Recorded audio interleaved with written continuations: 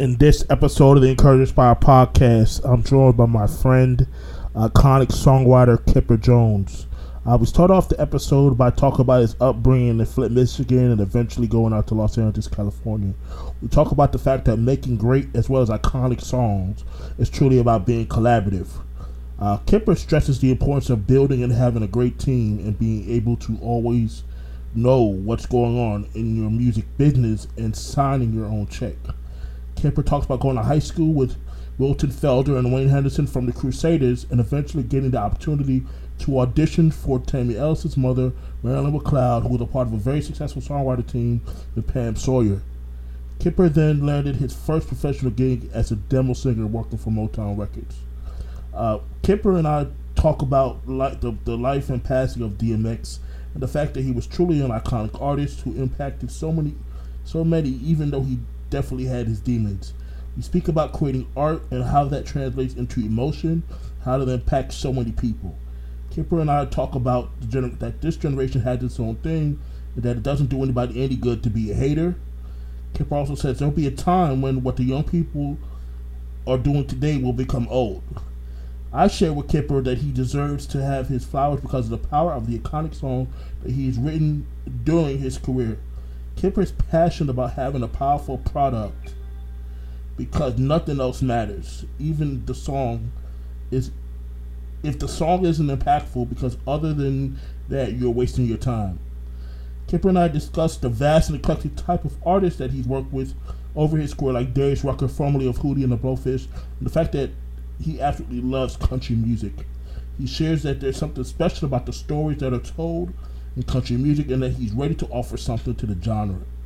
Kipper and I talk about how black people are trendsetters in mostly every music genre and that people love black culture except for when the police officers come. Kipper shares how he got signed as the first black artist to Virgin Music, and he released his one and only major label release in 1990 entitled Ordinary Story. His album got many great reviews from publications like the USA Today and L.A. Times. Kipper talks about even though he had all these departments within the label, if they all not working together, it's easy to get caught up in major label and fighting. Kipper felt his album ultimately didn't receive the marketing and promotion it deserved. Kipper talks about how he got the opportunity to write and produce for Vanessa Williams.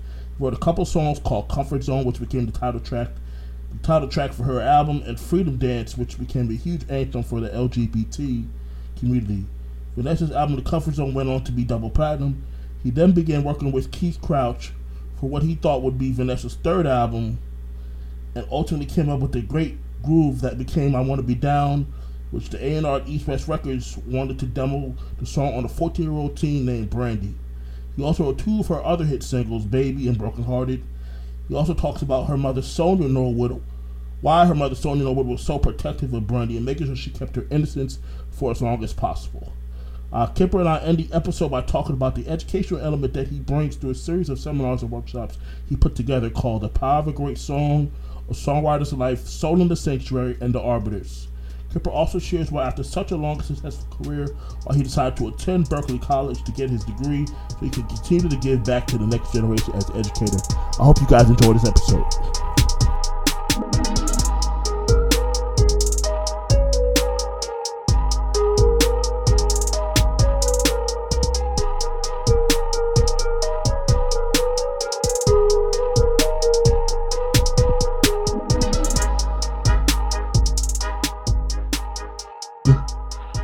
Hey guys, welcome to another episode of the Encourage Inspire podcast, and this is episode 15, and we have got my great friend, Mr. Kipper Jones, with us today. And this is so awesome because Kipper is a friend of mine and is instrumental in some of the songs that I grew up loving, and obviously back then didn't know who wrote them, but to know now that we have a relationship is just so amazing to know that. So, Kipper, how you doing today? Man, I'm doing well. You know, not bad for an old man. I'm holding up. Yeah, I think the first time I ever saw you was at Terry Bellow's conference, which is the International Soul Music Summit. I saw you in the hallway. You didn't know who I was. But this has had to be around 2009, 10-ish. 2009. Yeah, around that time. Right. You know, shout out to Terry Bello. That's my big bro. And and what he did with that Soul Summit, you know, hopefully he's talking about bringing it back. Though he's had, you know, he was sick and he had a rough couple years there, but he's picked things. Yeah, he's picking things back up. So he's definitely considering bringing it back and doing it totally different this time. That was early in the DIY model. Yes.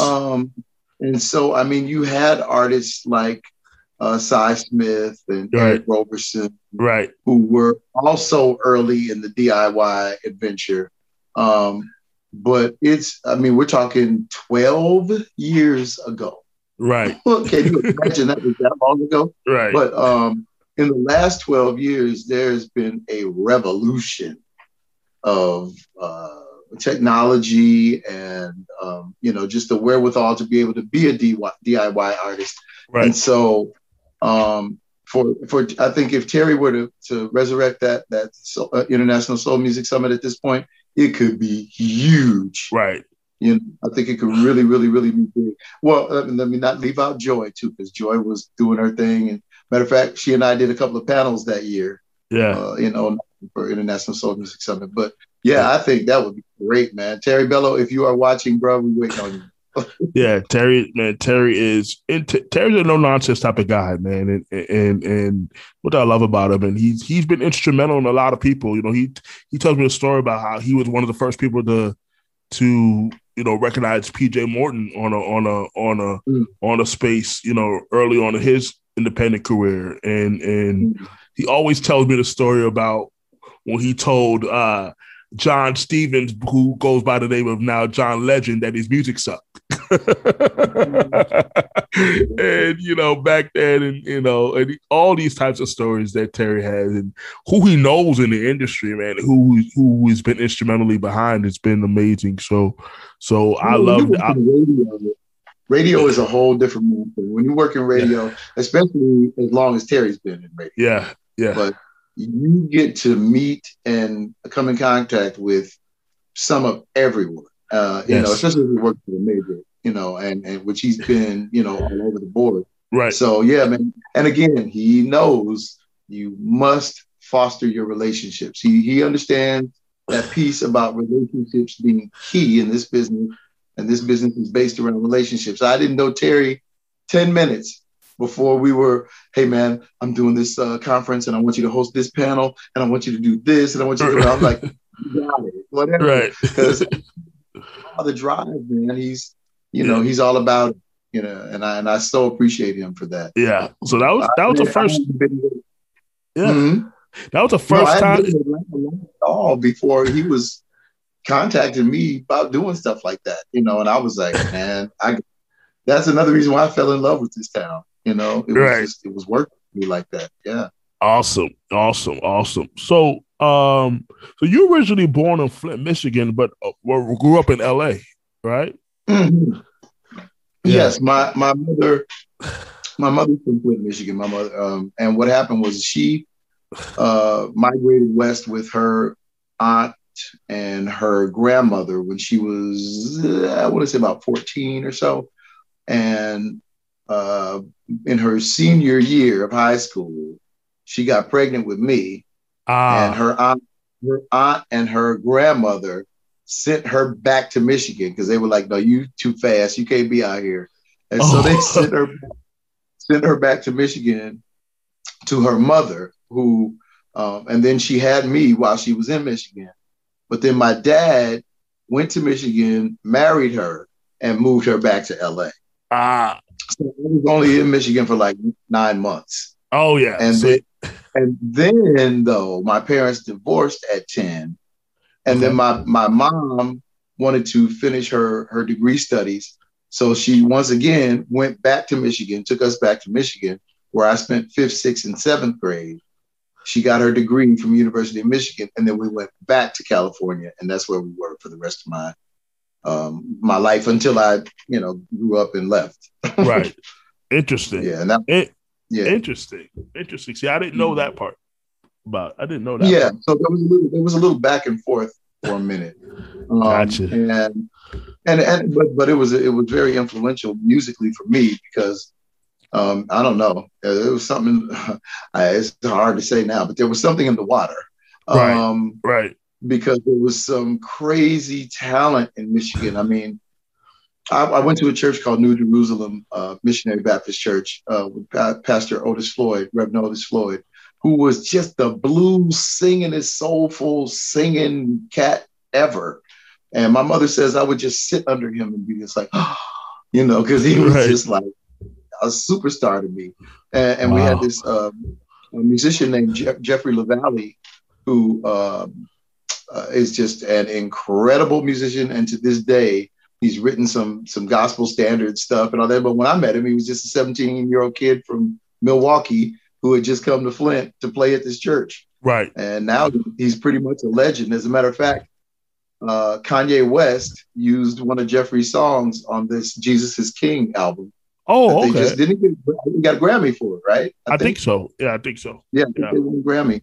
And I when I found that out, I called Jeffrey. When I found out his song was on the album, I was like, oh, boy, you better clear some mantle space because you about to get a trophy, boy. Right. He was like, what are you talking about? Now he knows. And he was like, you told me this was going to happen. And one thing about Kanye, he makes sure about people get what they need to get. I've heard that religiously about him. Like, he makes sure you get your publishing. He makes sure he doesn't. That's what I've heard many stories. People that work with him is like, Kanye's the type of dude. Like, if you contribute a little bit of something to whatever it is you do, he's going to make sure. Well, what's your publishing admin info that I need? I guess he understands that music is a collaborative effort a lot of times, and we don't think so. We got a lot of people who do DIY stuff these days, but music is an art and a craft, and requires a team to really do it properly. Well, I think I know that there are people who can do everything right. Okay, got it. I'm not one of those people. I understand that people have expertise in different fields. Right. I'm not a makeup artist. I'm not going to try to do makeup for a photo shoot, or whatever. Right. I mean, I know, like stylistically, I know what I like to wear, and I know all those kinds of things. Probably do better like being my own stylist, maybe. Right. But I mean, I know my strengths, and I certainly know and acknowledge my weaknesses, right. Which is my strength. Absolutely. My weaknesses. Absolutely. So, yeah, man, I think you have to have especially in terms of the back side of things. You want to have legal advice. You want to have, someone who knows publicity and public relations. Right. You want to have those people who are active in those fields, like, I don't know about presently, but at least somewhat currently, so they kind of know how things are going. Know that if you're sending out material to a certain radio station that they like physical product, they want you to send them a CD. Don't send them the email link or the website link. Right. And those kinds of things. Right. You might not necessarily know that because you're an artist and you create. Go create. Right. That's what, so it's wise, man, to surround yourself with a team, to create a team of people. It ain't got to be 12 people. It can be 3 or 4 people. Right. You know what I mean? But if you try to do everything yourself, you're gonna crash and burn at some point. Yeah, you can't. You can't do everything yourself. Like you want to. I say this as a business owner. Yes, you want to know what's going on in every aspect of your business. Absolutely. You have to know. I mean, you have to know what's going on, but you don't necessarily have to be the person doing every single thing. Absolutely. That's just but you do want to know. You do have to be able to know when you're getting screwed. So there's nothing wrong with overseeing the operation. Right. You should certainly do that. I've heard Oprah Winfrey, Bill Cosby. I've heard many Black successful entertainers and entrepreneurs say, make sure that you sign your own checks. Yes. You sign your checks, not somebody, oh, well, did so and so pay you? No, did you sign the check? Right. You better know what's going out. Exactly. Now, you might not know everything that's coming in because you got a lot of revenue streams and all that kind of stuff, but you better know what's going out. Absolutely. Absolutely. That is so true. That is so true. So, I know from hearing you talk about your background that you had the opportunity to be involved in some of the Motown stuff early on. In your is that right? Yeah. Well, it's interesting because my high school it wasn't a magnet school. I mean, we didn't have that then, but my high school was just chock full of all these very talented people and people who were like Wilton Felder from the Crusaders, okay. Wayne Henderson from the Crusaders. They all lived in our little hamlet in Carson, California. Okay. And so I went to school with Wilton Jr. and Wayne Jr. Then there was this young lady at my high school named Tammy Ellison, and her mother, excuse me, my mother's name was Marilyn McLeod. And she kept telling me, Kipper, you got to meet my mother. My mother's got to see you. She's got to meet you. Well, I was playing saxophone. I was kind of singing a little bit. I was kind of fly. And I was 14, 15. I was 15 at the time, 15 turning 16. And she kept saying, my mom's got to meet you. My mom was like, okay, whatever. So her mother finally got tired of her beating her up about it. She said, listen, have his mom bring him over. And so they coordinated or whatever. And we went over and I auditioned for her mother, who was a very successful songwriter, part of a very successful songwriting team of Marilyn McLeod and Pam Sawyer. They have written, if there's a cure for this, I don't want it. I don't want it, for Diana Ross. Right. And then song for Junior Walker and the All-Stars, Walk in the Night. They were really successful there at Motown. And they, after I auditioned for them, they employed me in my first professional gig as a demo singer for their songs for them. They would write the songs and I'd come in after school and sing them, and then they shopped them around to people like Johnny Mathis and, a bunch of other folks like that. But that was my first gig in the business. I was actually a demo singer for a Motown staff writing team. So, which made me basically a Motown demo singer. And so I'm around all of this Motown culture.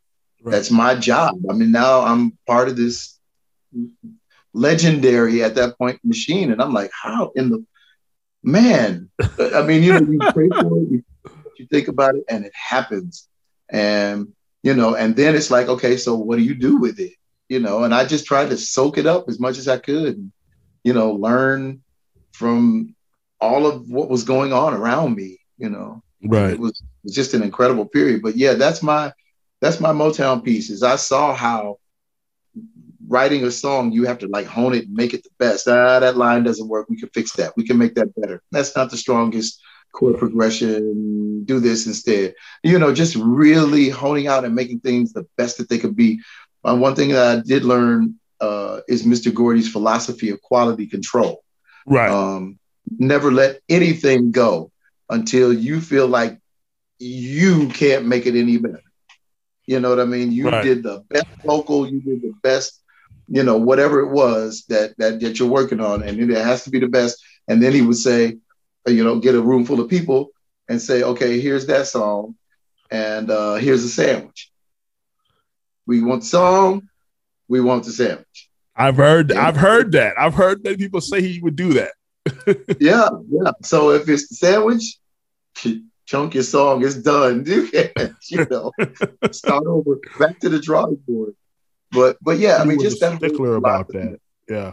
Like that quality control piece is important because everything they released, I mean, it was just excellent because they, that was the philosophy. Right. Operate in a spirit of excellence. And that I learned that early on through that experience, and I'm just very grateful for that. But that's my Motown piece stuff. And Yeah. thank God Mr. Gordy's still around. He's still here. You know, because we've lost so many greats within the last few years, man. Thank God that Quincy's still here. Thank God that Mr. Gordy's still here. I mean, you know, man, we're losing some. We still got Stevie. Yeah, Stevie's here. We think about it, right? Because a lot of times, like we've been losing so many of our greats. Just, you know, people die. We get that people die, but when you have these iconic people that we grew up with that are icons, and we lose them, it just doesn't feel right that they're not here anymore. You know what I mean? I mean, you know, I'm trying to become more and more, what is the word? Just okay with you know, what can you do about it? I mean, people. Yeah, it's going to happen. It's inevitable. Every person born has to die. Right, exactly. You have to. I mean, you know, now, you know, we can live to be 90 or 100 or whatever, and that's great. But, you know, at the end of the game, nobody wins. Right. We don't get out of here alive. You know, nobody gets out alive, man. And there's no extra man. You don't get, you know, none of that. Right. Over is over. You know, and we may think that, you know, certain people didn't get enough time, or, you know, we talk about Tupac and go, wow, he burned out so fast. I mean, you know, and that kind of thing. And it's like, no, he did exactly what he was supposed to do. Mm-hmm. And in the short time that he was here, you know, he did exactly what he was supposed to do. Yeah, I mean, you think about just recently, you know, obviously losing DMX and how powerful that brother was. How anointed. I mean, he had his demons, but God was a special human being. Oh my God, and loved by so many. Did you ever have a chance to ever interact with him? I met him once, and we never really, you know, did anything or anything like that. We just kind of met in passing. He was very kind. Right. And we know some of the same people, and I was just in a circumstance where we were in the same room together. Right. You know, just very, very, very kind. I remember my mother, though, when he kind of first burst on the scene, she was like, "There's something very special about him." Right. And I'm like, why? How you like DMX? He's like, no, she said, and then finally she just said it. She said, he's a preacher.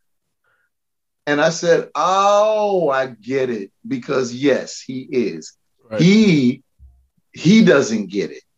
You know, I just explained to you, he doesn't get it.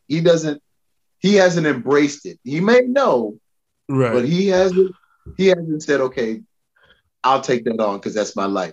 And now, you know, my mother's saying that she kind of regrets that he didn't take it on because she thinks it would have saved his life. Right.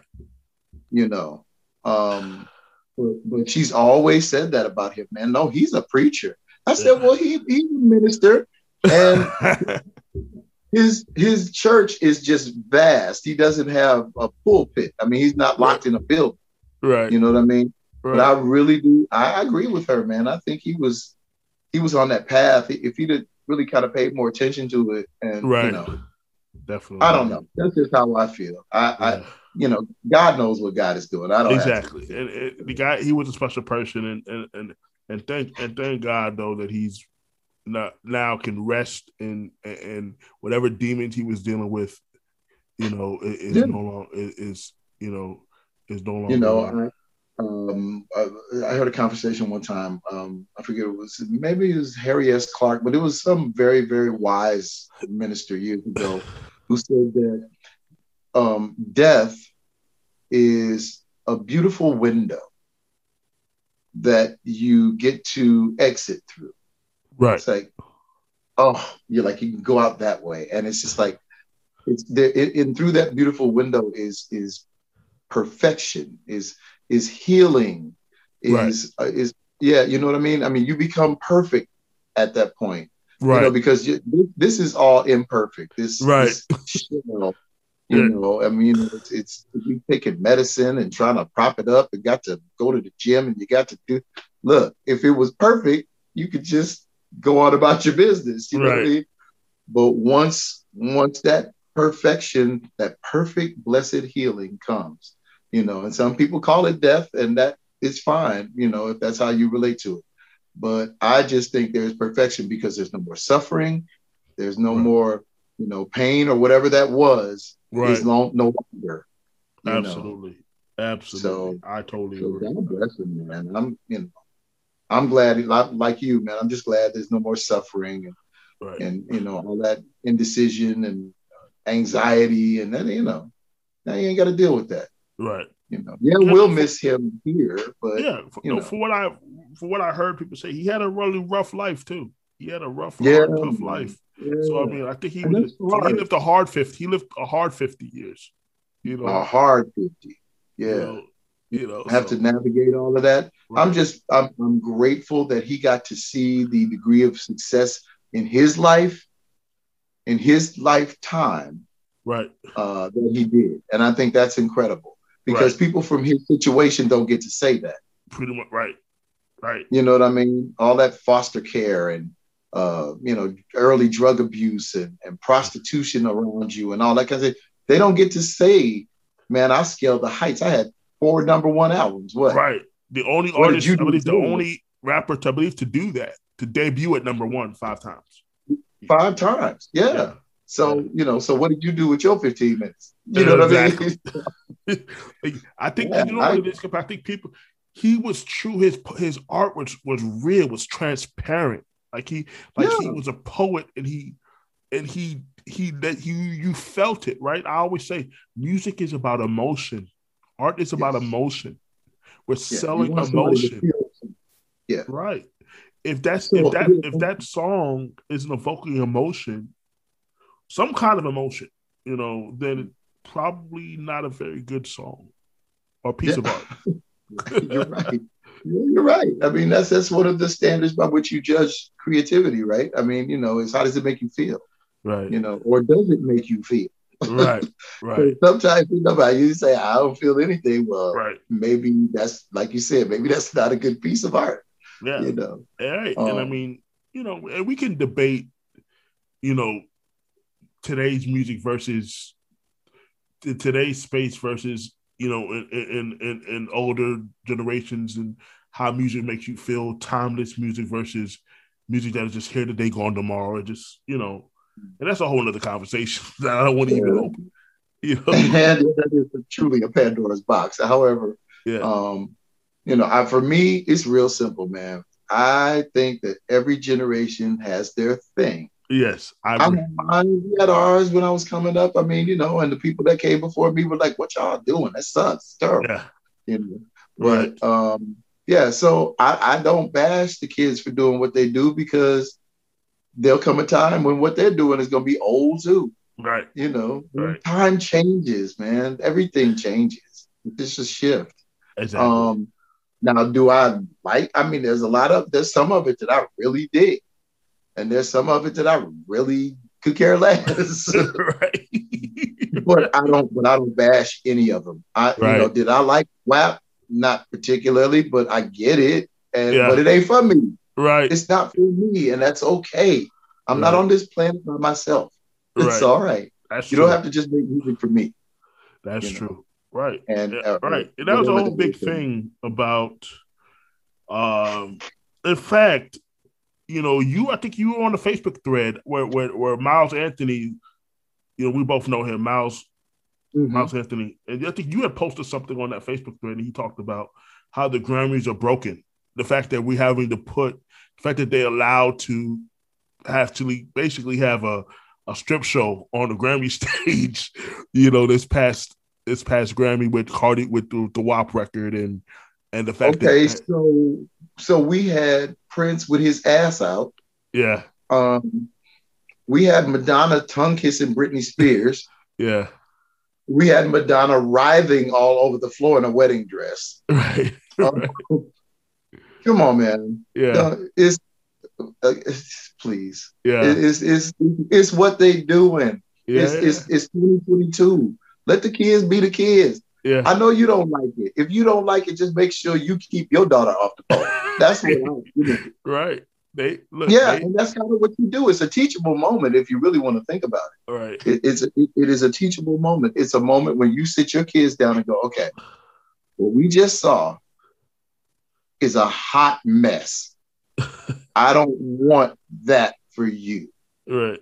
And and because and you know, and use it as a teachable moment, because both of these young ladies that you're watching right now are going to have to deal with the repercussions of what they're doing right now. Right. They're going to get older. They're going to have to people judge them for singing about the whack, right? Right. It's like a 60-year-old woman. When you get a tattoo on your chest, right? When you turn 65 and your chest is now at your waistline, right? You gonna look stupid, right? You know, you just gonna look stupid. But use it as a teachable moment. Don't just bash them for what they're doing. You know, because that a large part of that is the reason why they're doing it. Because my generation, I mean, I'm 59. I'll be 60 in January. So, my generation had this thing about giving our kids more than we had, right?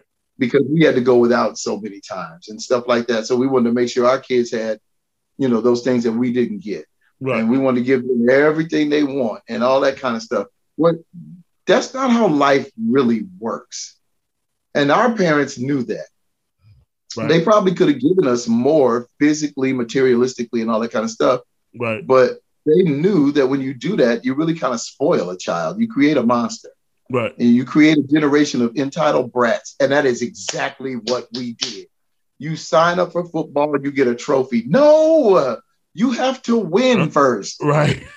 You have to, first of all, you have to play. And then you have to win before you get the trophy. Well, it doesn't work like that anymore, because now we just give our kids the trophy. It comes with the sign-up fee.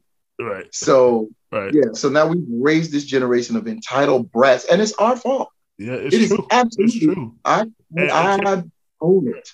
It's true, and we'll get into this in a second. But see, when it comes to the music industry, because there's difference between the music industry and the music business, two different things, right? So when it comes to the music industry, the barriers to entry to do music now are so low, right? Everybody can make a song, right? Anybody can make a song. So we have people that really have no business doing this. We have people that have no business really making records. Let's call it is what it is, right? Yeah, absolutely. Coming from somebody who's wrote, Kipper, let's call it what it is. You've written iconic songs, okay? You just have. And I know you like to, you're very humble but I'm allowed to say that for you, because I just, I'm giving you your flowers. I'll take it. Yeah, you've written iconic records that people to this day, when those songs come on in various situations, in clubs, at events, they don't even know they're singing the song that you wrote. You know what I mean? Like when you think about that, it's like you saw a song you wrote almost 30, some of the songs almost 30 years old. You know, they're still impactful today in 2021. Right? Yeah. Their songs are still impactful today that you wrote. When those DJs play I Want to Be Down, the crowd be going crazy still to this day. When they play Baby, when they play, and we're going to get into the story behind a couple of those songs. I really want to hear the story behind the inspiration of some of those songs, but those songs are still iconic today, man. So you come from an era of making records that are timeless records. That's a generation of timeless music. Those music don't get old. Brandy recorded those songs when she was a teenager. And she's in her 40s now. Yeah. You know what I mean? So I think now the internet has allowed people who have no business being here to be here. And then they don't understand what it really takes to make it. Right? You no longer need a record company, but what it really takes, the mental aspect of what it really takes, Kipper, to make those songs, right? And to do what you have to do, right? And so I just think that because of these kids today, like you said, they're all they literally think they have to do. I'm gonna make a song, I'm gonna put it on social, I'm gonna put it on Instagram, I'm gonna run a bunch of ads, and then it's supposed to just why is it not working? And there's these marketers here that teach that. They teach that, just make great songs and make great content, run ads, and it'll work. I said, I don't teach those things to my clients. I said, we have to build a foundation first. And there's so many people that aren't doing that. So, and they're not in the business to make iconic songs. Anyway, that's me on my soapbox.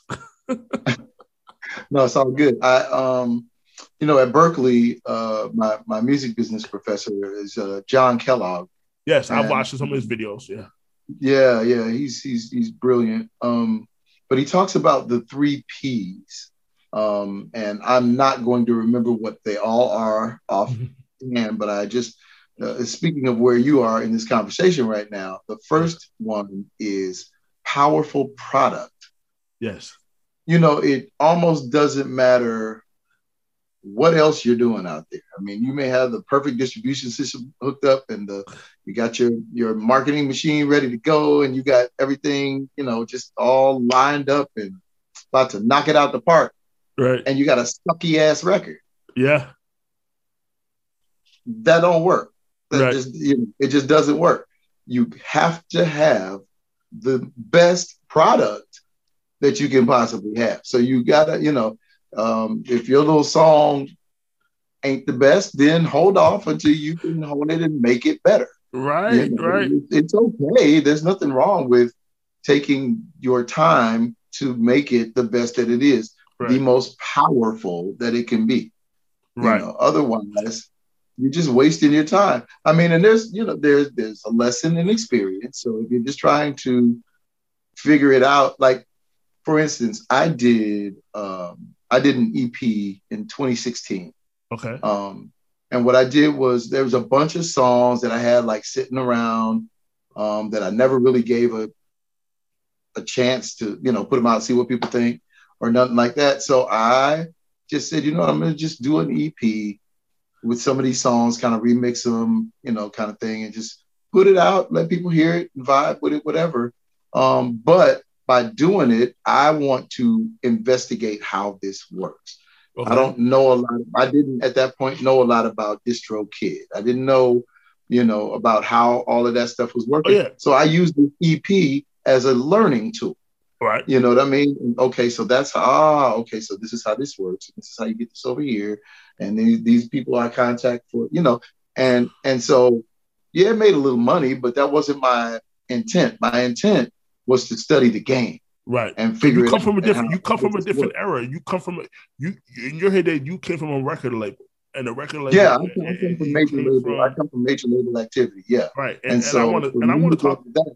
And I want to talk about that. And I want to talk about you said you've worked with so many eclectic artists and multi-generational type of musicians like Anita Baker, Teddy Pendergrass, Darius Rucker, across all genres. Like, talk to me about that. Talk to me about the different those are all, again, iconic artists. Darius Rucker in country. Before that with Hootie and the Blowfish, right? Am I right? Mm-hmm. Yes, absolutely. You know what I mean? And so there was with Darius is interesting because while he's doing the country thing now, which he has found his home, and I absolutely am happy for him, and I want to write for him again because he's just a beautiful man, and I just love him. Right. But he was when he left Hootie and the Blowfish, he was really just trying to figure out what he wanted to do. He didn't know if it was the country thing yet, right, or what. So he was just exploring, his direction. And so he did a soul music project. Oh yeah, yeah, and it's on Hidden Beach, and it's called Back to Then. And I wrote the title song for the album. Okay. And working with Dre and Vidal, Andre Harris and Vidal Davis from Touch of Jazz, from Jazzy Jeff's camp. Okay. I know them from working on Kenny Lattimore's second album. We all did that record together. Okay. But yeah, so that's how I worked with Darius that first time. But now, of course, like I said, he found his way to country, and that is his home. That is his man. He is so great there. You know what I mean? And I want to work with him again because I love country music. I can't tell you how much I love country. I've heard you say that multiple times. I've heard you say how much you love country. People don't understand that, but it's the truth. I do. I said it last night on my gig, and everybody was like, "Oh, okay," but I'm like, "No, I love country music." Just like Ray Charles loved country music. Yeah. People always say, right, it's the storytelling. I've heard people say that the stories in country feel so transparent. And the stories are the best. You can't write great stories like that in Black music right now for some reason. It's just not the thing. But the stories, man. There's a girl named Ashley Monroe who I just adore these days. She's the best. But she has a song called what is it? Weed Instead of Roses. Okay. Buy me weed instead of roses. Give me whiskey instead of wine.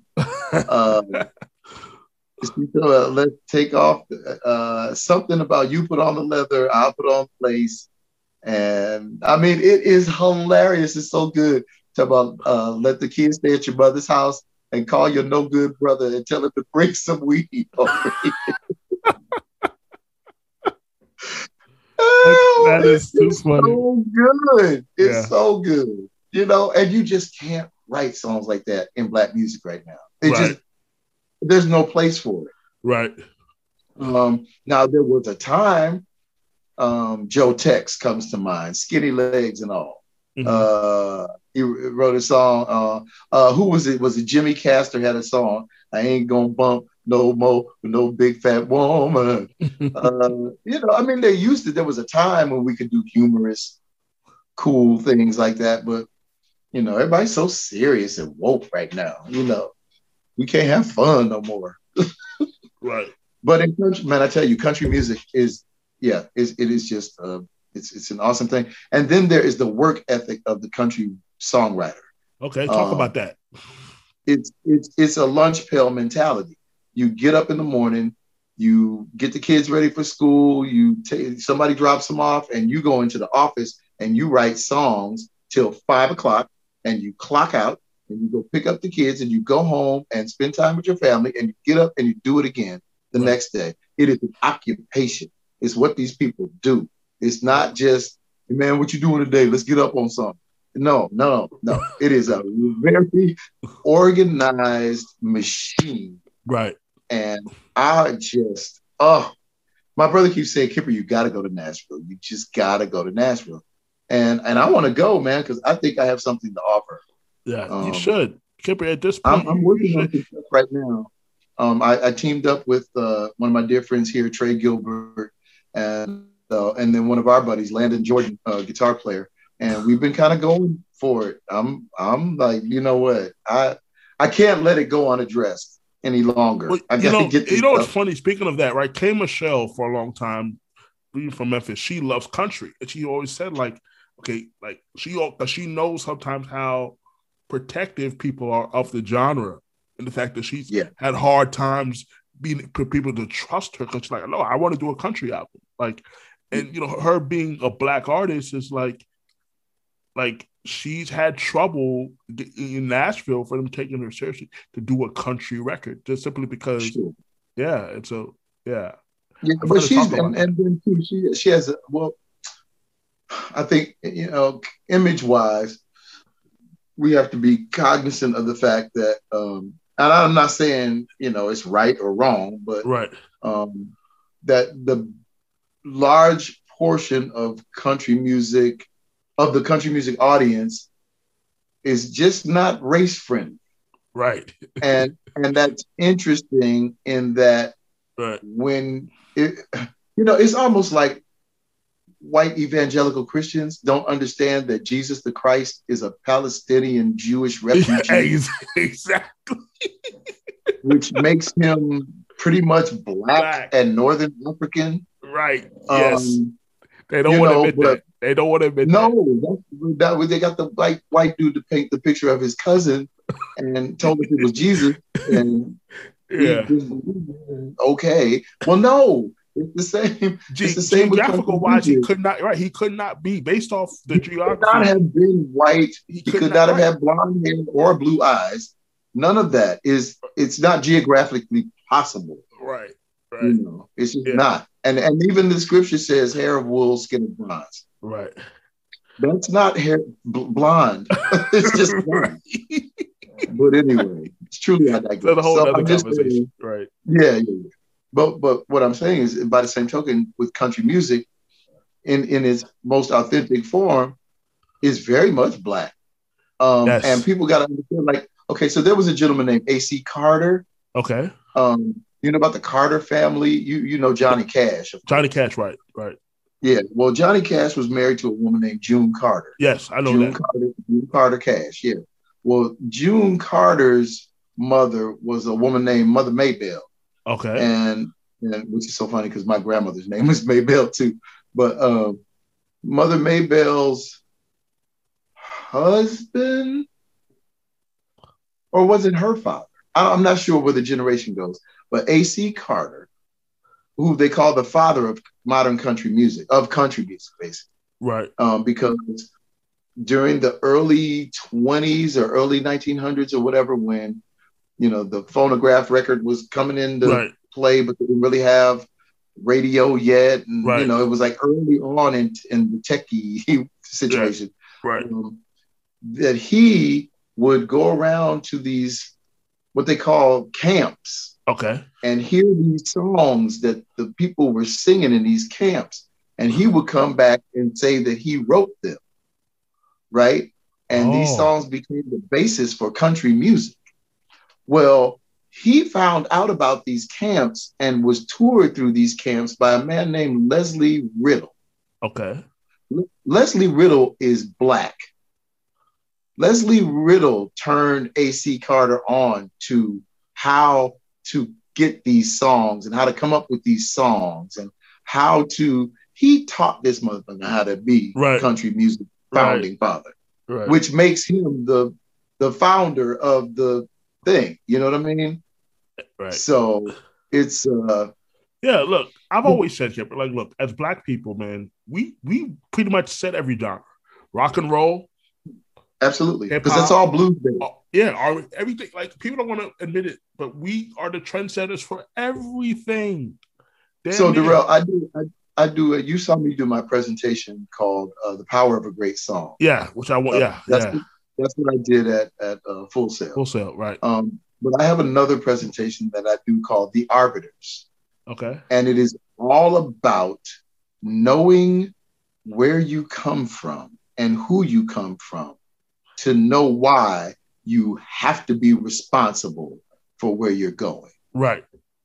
Okay. And so it has to do with Leslie Riddle founding country music. It has to do with rock and roll being an offshoot of the blues. It has to do with the blues being the basis for every basic American musical art form. Right. And then, you know, it talks about how, you know, the journey of those people who were the creatives and how hard it was for them to maintain a career, to travel in this country and to navigate a career, you know, with integrity. Or some modicum of it, you know, and all that kind of thing. And then understanding that that's the reason why you get to do what you do today. Right. Because of that, you know, and because we set the trend, we are the arbiters. What we say becomes the cultural standard, whether it's music, fashion, you name it, we set it. Oh man. You know? Right. Because I've been fortunate to have visited 6 countries, all because of music, right? And one thing I always tell people is when you go to Europe and you're a Black person, particularly the dark skin, the more darker you are, right? You get treated so much different over there as a person of color. In these European countries, they treat you like especially women, they treat these Black women like goddesses there. Because they don't see that all the time over there. And I just try to tell people, like, man, you believe it or not, like, as Black people love our culture. They may not love us or the plight of what we have to go through. But exactly. But best believe they are in love with the culture of Blackness. Oh, listen. They want the booty injections and the lip injections, and they want the skin suntan and and they want your hip hop. They banging it louder than we do, and everybody want to be black till the police come. Right. Yeah. Real talk. That's what it is right there, because that you see it. You see the appropriation, and I hate to use that word. No, it's real. We're having a real conversation. Let's keep it 100. Yeah, but I see that when I see these white kids sagging, right, and all of that, and see they can do that because Chad, he gonna get a job, he's gonna be okay, right. But Jamal, right, or Don Quavion, they're not getting the job. They don't have that same complexion connection, right? So it doesn't work the same for them. It's true. When they get pulled over and they smoking weed in the car, Chad is going home. Right. Jamal and Don Quavion going to jail. Right. Yeah. And that's the difference. Right. No, it's true. What I mean? It's true. Look, and we're not saying all, and you're not by any means saying all police officers are all horrible people. Oh no, sir, I am not. No, I have police officers. Now, I used to have a different philosophy. I will say that. Moving out of L.A. helped me drastically change my philosophy on police. Because you know what? Obviously, most recently in the news just the other day, LeBron James caught flack because of that he basically spoke on a police officer and said that he should be held accountable. He actually was saving a young lady that was going to be stabbed by another young lady with a knife. Did you hear about this? I saw the clip. I saw the clip. I don't know what was happening, but I do know that she had a knife. I did see her charge a girl with a knife, but I also know that she called the police. She called the police herself. Okay. She had a knife. Is it a deadly weapon? Yes. Was she charging a police officer? No. Does he have a responsibility to protect the citizenry? Yes. However, is it equal deadly force? Did he have to kill that girl? Or are you supposed to be trained to make sure that you use the least amount of force in the situation to control the situation? Right. Could you not have taken her legs out? Right. She's a girl. She got a knife. She's not a fucking monster. She's not King Kong. If you take her legs out, she's going to fall. Right. Right. You know what I mean? Right. But you had to kill her? Right. I don't think so. Right. And I think that's where it comes in. I think, and this bothers me so much. I have to stop myself because I don't want to cry. It hurts so bad. Right. We are looked at as less than human, so it's okay, kill them. Right. Fuck them, kill them, and we'll deal with the fallout later. Right. And that to me is where the problem is. It's the total disregard for our humanity. Right. That's a child. She's 16. She probably looked like she was 25. So what? She was 16. I don't care what she looked like. Right. Because she's not white. You don't give a shit because you don't recognize her as human and fallible and feminine and a girl and somebody's daughter. Right. You know what I mean? Right. She's somebody's flower. So she's big and aggressive and loud. So that takes away all of that for you. That makes her less human. Right. So it's okay to just shoot her and kill her? Right. No. It's the same thing with George Floyd. He's big and scary to you. So it's okay to kill him. No. We cannot look at this like that. And if anything, they say sensitivity training, and I get the word sensitivity, but it's more like awareness training. You need to know that people are human beings, and I don't give a care, black, white, Hispanic, Asian, whatever. Mm-hmm. They're human, which means that they have parents, they have children, they got siblings and relatives and friends, just like you do. Right. So when you kill somebody, you kill their family. Right. You know what I mean? You're not just killing that person. I know. I hear you. It's definitely a problem. It's definitely a problem. Like I said, I have friends who are police officers, and we talk about it. I have one friend here who's run for Fulton County Sheriff like 5 times. And he doesn't win because he makes too much sense. He's talking about constitutional policing. And by constitutional policing, we're talking about everyone having due process under the law.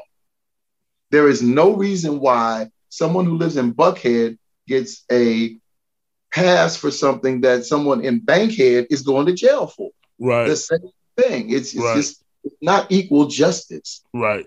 I agree. And I mean, so I am an advocate for changing the name of our justice system to a legal system. There's no justice in this system. Right. And I mean, people are, and I brought that up because people were taking LeBron and just wanted to basically cancel culture, wanted him to be like, you know, he's misinformed and all this whole thing. And you know, I hate that phrase. Cancel culture. Yeah. It's foolish. Yeah. You know, and it's just funny because there is a segment of American society that likes to take phrases that they hear other people say and then use them to their benefit. Right. Now they're running around, we don't want to have these conversations with these woke people, you know, and now you're using that word at 6 years old, right.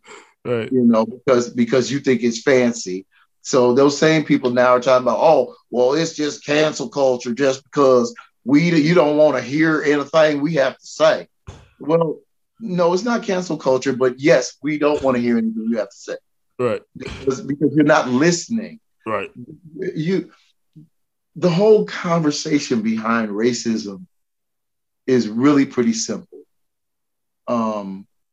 We, as Black people, mm-hmm. I'm just speaking for Black folks. Yeah, I know they're racist against Asians and Latinos and all that too, but I'm just talking about us. Right. When it comes to us, we didn't start this. Y'all did. So we can't stop it. You have to. Yeah. You have to stop it. You have to be aware. So what do you have to do? You have to listen. Right. You have to listen to what we're saying, what the problem is, because you're not going to understand it. That's part of the problem. Right. You just continue to tell us what we need, what we want, what our problem is, and all of that. That is never going to work. Right. You have to listen. Right. You know, listen when I tell you that, you know, I have guns drawn on me and I'm not a criminal. And right. the guy in the uniform is, you know, got a 357 to the back of my head. You don't understand that because that's not your experience. Right. But that's my experience. And Kipper, that's why I always say, like, okay, people who date interracially, right? Black versus white. Mm-hmm.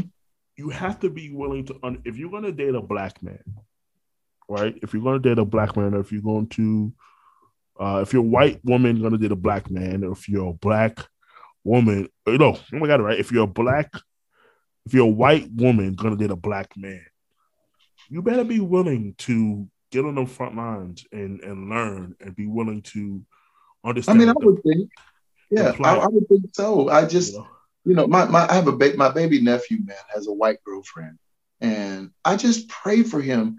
He's a bit oblivious, I think, to what could really happen. Right. I mean, these people are crazy out here. Yeah.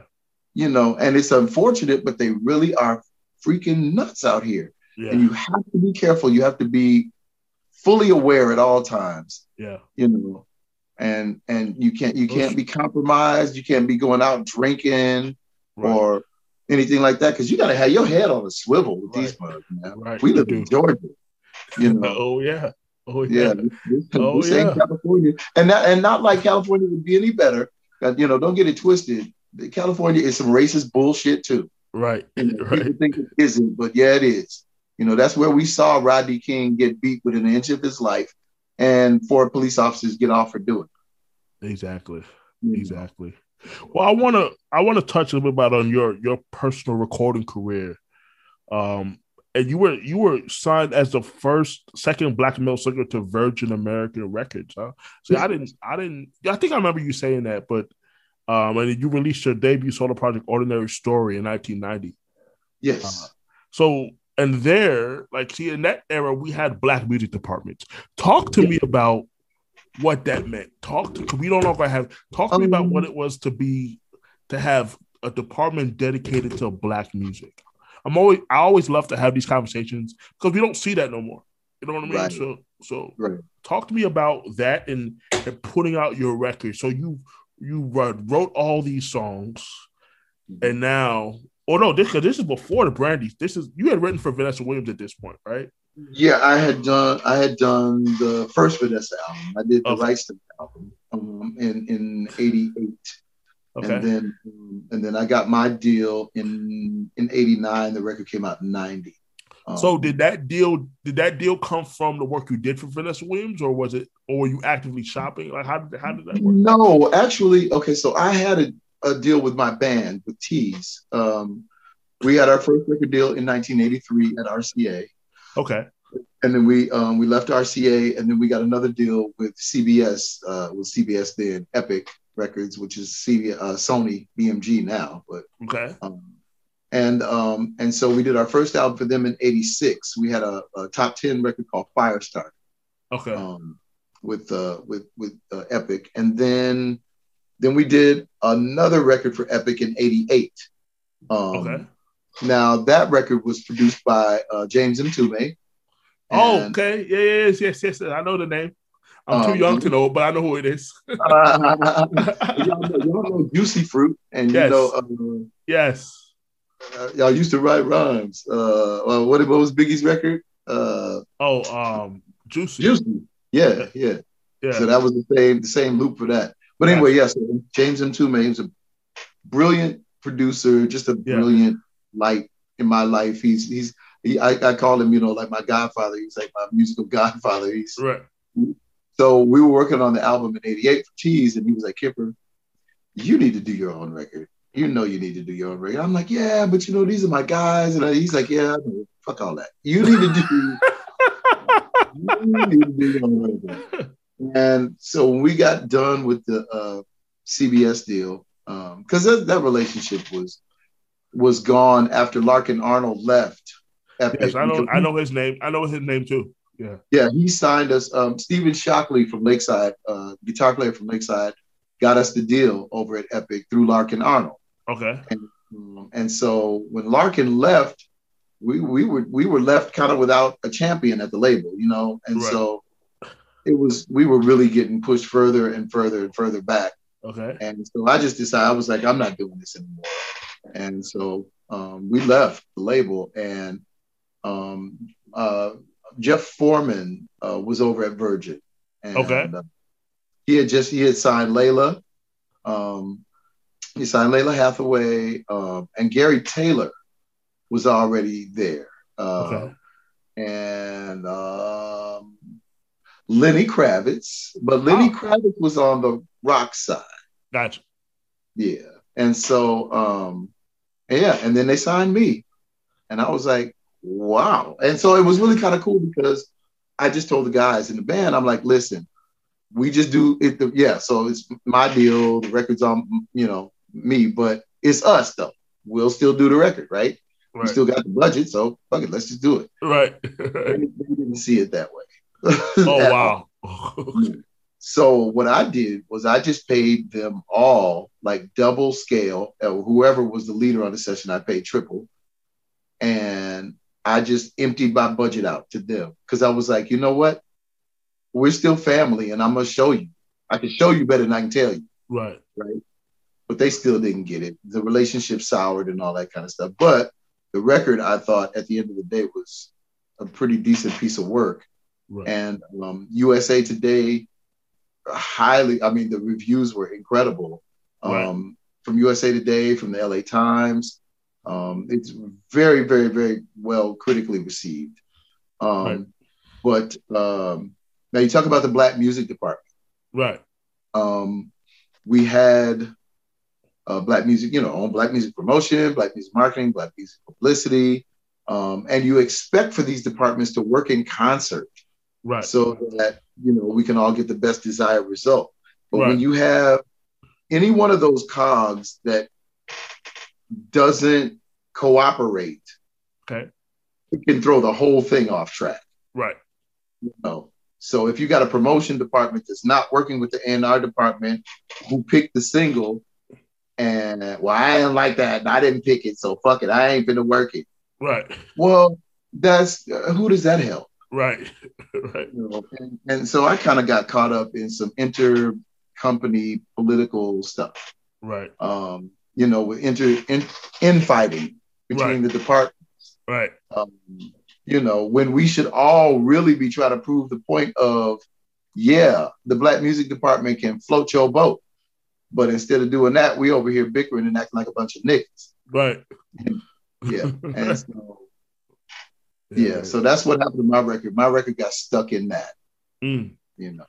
And so so you ultimately, that's one album, you just did the one album for them and that was done? One and done. It was one and done. I had started working on the second record, but at that point they had already blown up the Black music department and just started doing other stuff. You know. Man, interesting about, you know, because I've always had the philosophy of a lot of the quote unquote Black artists today who are still working are able to work because they had the Black music department. You better know it.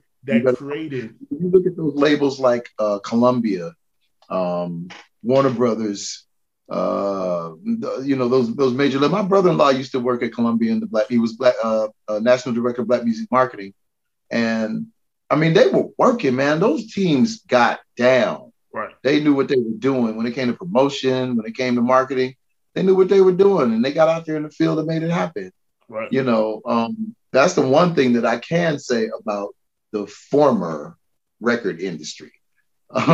Is that the Black music departments kicked ass. Right. But at the same time, the labels were taking all the money from the success of the Black music artists, and you know they would give some startup white rock band from Seattle a $3 million deal. Off the backs of what you guys did. Right. Yeah, absolutely. Yeah. Absolutely. And that was so disheartening. You know, and it just happened time and time again. And I was just like, I don't like this. So I haven't made a major label record with my name on it since 1990. Wow. Interesting. So now we go from that. So you had already worked with Vanessa Williams, right? Mm-hmm. Did her stuff. Really successful. Well, I had done the first record, and then I did my record, and then we did her second record, The Comfort Zone. So talk to me about that, and then I want to get into young 14-year-old who we now know. Well, they kind of go together. Okay, go ahead. So Ed Eckstein, who's another big brother of mine, who's kind of goes down in the annals of history. He was the first president of a record label, or first Black president of a major record label that wasn't an independent label. Oh, okay. You know, yeah, he was the president at Mercury Records, which was an already established label. Okay. And so Ed, but before that, he had started or reactivated the Wing label. Wing Records was an old label under the Mercury label. Okay. And he signed Vanessa and Tony. I forget who else, but I know those two. But anyway, so Ed and I had gone to talk to Vanessa just to talk about the second record. And she was doing a movie with Gene Wilder and Richard Pryor. I can never remember the name of the movie. But she was like, well, I'm on set, so you guys just come down here. And so we went to the movie set, hung out with her. And I was like, so V, what's going on in your head these days? What's your life like? You know, whenever I'm writing for anybody, I kind of want to know their space. I mean, what are you doing? Where what do you want to talk about, kind of thing? And it's called Another You. Is that it? Another You? Yeah, the movie? Yeah. That was yeah. Just wanted to. She said you couldn't remember it. I wanted to look it up. Thank you, sir. Yes. Okay. Because I never remember the name of that movie. Gotcha. So anyway, she was like, I don't know, man. My life is just like really cool right now. I'm like really in this comfort zone kind of thing or whatever. And then I think Ramon had said it too. He was like, yeah, comfort zone. I like that phrase. That's like cool. So I was like, okay, I'm gonna take that back to the lab. And I went and got my boy Reggie Stewart, and we came up with the song, and I took it back to her, and she was like, oh my God, are you serious? So I was like, yeah. So we did it. We our engineer on that song, Jerry Brown, Jerry just got another Grammy this year for but anyway, Jerry he said, hey man, this little break right here, it'd be like really cool to have like this flute solo kind of thing. And I'm like, that would be dope. He was like, well, I know Hubert Laws. I was like, you better call him then. So he called Hubert Laws, and Hubert Laws does the flute solo on Comfort Zone, legendary jazz flautist. And so, yeah, so that's how that came up. And then, of course, since we're working on the album, Ed was like, you know, send us another song, man. We need another song. So Reggie and I came up with this really kind of housey joint called Freedom Dance. I wrote the lyrics the day, was it the day Nelson Mandela got out of prison? I think that's what it was. But this song ends up becoming this big LGBTQ anthem of freedom. Okay. And I was like, I'll take it. Shoot. And so there was those two songs that I wrote for the Comfort Zone album, which ended up going double platinum. We did platinum with the Right Stuff album. This album went double platinum. Why? Because she saved the best for last. And that song was huge. That Saved the Best for Last joint. And what it did was it kind of set her on a different direction. Okay. You know, then she was doing the Disney thing, Colors of the Wind, and, you know, Pocahontas. And right. And so, I mean, you know, so it kind of changed direction for her a bit. Now, mind you, at the time, as this record is doing its thing, I started working with Keith Crouch more. I mean, Keith and I, you know, we've been friends forever, but the first production that Keith ever did was on my Ordinary Story record. Okay.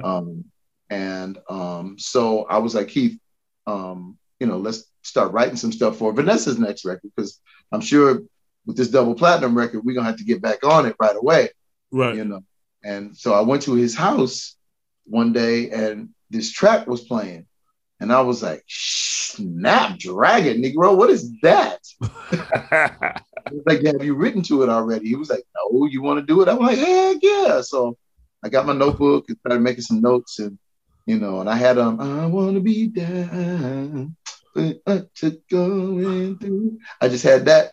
And it was me, Rasan, Keith, and Kenneth Crouch, a couple of girls, and a bottle of Hennessy. And we was just like, running around. Just were you drinking a Hennessy, Ken? Yeah, you know, man. I was a much younger man. Gotcha. But we were running around singing, you know, singing the melody and everything. And then I went in the other room and started writing some verses. I would like to get to know if I could be, you know. And then I came back in, kind of put a verse down. We had a verse and a hook, and the music kind of stopped. And we just kind of looked at each other like, uh-oh, this is kind of dope. And so we just kept going, man. We finished the song and everything. And Keith's manager at the time, Darryl Williams, who was also an A&R director at Atlantic, Atlantic subsidiary, East West. Okay. And they had just signed Brandy. And so Darryl was like, hey, man, we need to demo this record on Brandy, because I think she would really do well or whatever. Well, again, I'm thinking Vanessa Williams. We just sold 2 million records. Right. I ain't thinking about no 14-year-old girl that don't nobody know. Right. Not on my radar. Right.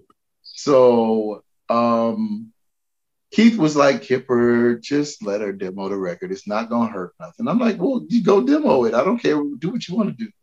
You know, so he went, demoed the record on Brandy, and he was like, okay, you need to hear this.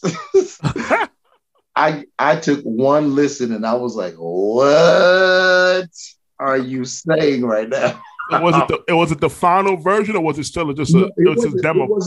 It wasn't quite final, but it was, I'm sure if we fixed anything, it was very minor. Right. But I was like, oh my Lord. Yeah. So about that,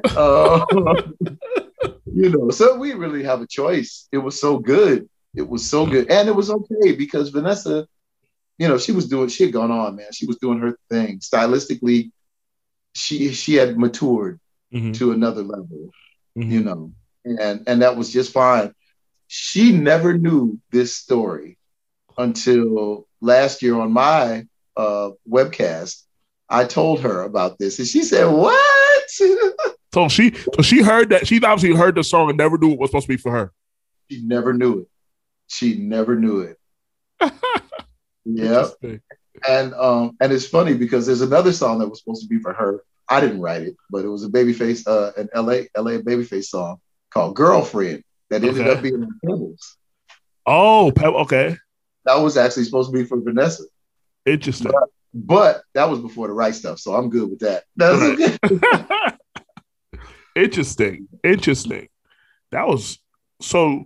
You write "I Want to Be Down," and then how about "Baby"? So when is "Baby" coming to play? What happened was we turned in "I Want to Be Down." Sylvia Rhone was like, "Oh hell yeah!" And so she took the song. She said, "Ask them if they have another one." And so Keith came up with the track for "Baby," and Rasan came up with the hook, and I wrote the verses. Mm-hmm. And we turned that in, and she was like, "Oh hell yeah!" So ask them if they can do a ballad for her. She needs a ballad. And now, mind you, Durell, at this point, her album was already done. Wow. Before we turned in "I Want to Be Down," her album was done. Damon Thomas, "Something for the People," Robin Thicke. Robin Thicke was on that record? As a 17-year-old, yes. Really? Mm-hmm. He was writing? He wrote on that? He sure did. Wow, I didn't know that. I did not know that. Yeah, Robin Thicke's on that record. Who else? But anyway, all those producers, so they had already done this record. But nothing's ever finished till it's finished, right? So Sylvia was still looking for songs, and when she heard "I Want to Be Down," she took it. She heard "Baby," she took it, which meant that somebody else's songs were coming off. Oh man, right. Well, that ain't my call. So anyway, right. And then so Keith gave me the track for the ballad. I'm holding the track, and then she was like, "Well, in the meantime, her brother wants to sing, and they want to do a duet. So can you come up with a song for a duet?" Well, while we came up with "Through the Good Times and the Bad Times, whether I lose or if I win, that never changes, and that's you as my best friend." Well, that was supposed to be a duet for Brandy and Ray J. Right. But Ray J was 12 at the time. He wasn't really ready. Right. And so it ended up just being Brandy. And then she's still saying, "Where's my ballad? Where's my ballad?" And I'm like, "I can't come up with anything. I don't know." What does a 14-year-old girl sing about? First of all, okay, so I had to really put my professor hat on. So first of all, who is her audience? Who is she singing to? Right. Other 14-year-old girls. Right. Okay, so what is she singing about? In a ballad, what is a 14-year-old girl singing about? Right. Boys, they talk about boys. They talk about makeup and hair and silly shit. But if they talk about boys, what do they talk about? I mean, they're not having sex or nothing, so they just talk about getting their heart broke, I guess. You get your heart broken. So what should she be saying? You get your heart broke, but that's okay. You get over it. That's it. I'm only brokenhearted. Life's not over. I can start again. While I'm lonely, brokenhearted is a hurting thing to get over. Got it. Had the hook. And then the verses just came. I'm young, but I'm wise enough to know that you don't fall in love overnight. Yeah. And so I recorded the demo. I sent it to Keith. He was like, wow, Kipper. And so we played it for Brandy. And again, she was 14, gangly and goofy. Right. And she was like, ooh, I love it. Okay, we'll do it tomorrow. She went home and ate that shit. She came back the next day, bro. First of all, she wanted to go to Magic Mountain, I think. Right. Her friends were going to Magic Mountain and she couldn't go because she had to be in the studio. And she was pissed. So she came in, because I produced the vocal on Brokenhearted. She came in the studio, bruh, and knocked that bitch out in one take. Oh, wow. And was like, now I'm going to Magic Mountain. I'm going. Y'all deal with the rest. Right. Hey, you deal with the fallout, bruh. I'm out. And dude, I was sitting there in tears. Her daddy was looking at me cracking up. He was like, she killed that song. We did a couple of little fixes. I mean, but by and large, that's a one-take vocal. Wow. So how was it? I mean, how was it? I heard Sonja was a hard ass. I heard her mom was a hard ass. How was it working with her mom and dad? Did you ever get involved with them? Like, as far as, yeah, I heard she was a stickler. Because see, you know what I loved about her story, same thing with Usher's mom, is that because back then there was no internet. You had to know the business. They quit their jobs to go all the way in with this, right? Absolutely. And it was a different time back then. Like you didn't have all that information available to you. Yeah. So, yeah. No, my relationship with Sonja is interesting. I wanted to be there for them because I kind of felt responsible. Right. It's my fault that y'all are having all this success. Right. So I was touring with Babyface. Okay. And as a background vocalist on his For the Coolin' You tour. Okay. And the first leg of the tour was Tevin Campbell, Boyz II Men, and Babyface. Okay. The second leg of the tour was Brandy, Boyz II Men, and Babyface. Right. And so since Brandy's on the tour, I wrote the songs. I'm singing background. I'm doing whatever the fuck I want to do. But most of the time when we were just like, on downtime, I'm hanging out with Sonja because this is her first road trip. Gotcha. Okay. She doesn't know. You're vet at this point. You're used to it. I've been out a few times, and and plus again, I just felt responsible. Right. And I'm a guy. She's a lady. It's just them two. Kind of wanted to be for them. You know, and sometimes she would be crying. She'd be like, "Kipper, go outside with me. I need to have a cigarette." I'm Ray J, and I'm out here, and I was like, I know. So, we go outside, smoke a cigarette or whatever. Just, I'm there for it. Right. But I gotta tell you, man, kids in this business. First of all, this ain't no business for kids. Right. It's not. When people come to me now and say, I got a daughter that's 14, I would love for you to take a look at her. I said, I'll look at her when she's 18. Right. I'm not doing that. Right. I just don't think it's right. But anyway, speak to that, Kipper. Like so many parents want to. Again, this is a difference between being in the music business versus being in the music industry, right? So my response would be, okay, well, I don't mind working with a kid, but I don't want to involve her in the industry. Let's help her build an audience, and because what Usher's mom did was, was it T.I.? No, I'm all right. Yeah. So I know what Usher's mom did was when they told Usher no, what she went and did was she went and got the team that was right for them because she was like, okay, no, y'all don't believe in my son. Yeah, y'all think he hit proof. So I'm gonna go get the team. I'm gonna hand select. I watched it. I think it was Behind Every Man or something like that. She talked about that, and she hand selected every person. Okay, you're gonna deal with the film TV. You're gonna deal with this. You're gonna deal with that. And she hand selected everybody who she could trust because the labels. She didn't trust the label. No, because they don't have your best interest at heart. Yeah, she bought a building. She bought a whole building with everything in-house, studio, everything in-house with us. So I don't trust them. But what I do is trust us. Right? Yeah. So I feel you. I think with Sonja, like I was about to say, I think the thing that I really most admired, though, is just her being so hands-on. Mm-hmm. There was never any let up with her. And you can say what you want to say. Those are her kids. Mm-hmm. And, you want to make sure that people are treating them appropriately. They ain't no funny business. And you also want to make sure that you're respected. It's not like I'm the mother manager again. No, it's like when you see me coming, yes, Mrs. Norwood, what do you need? Right. What can I do?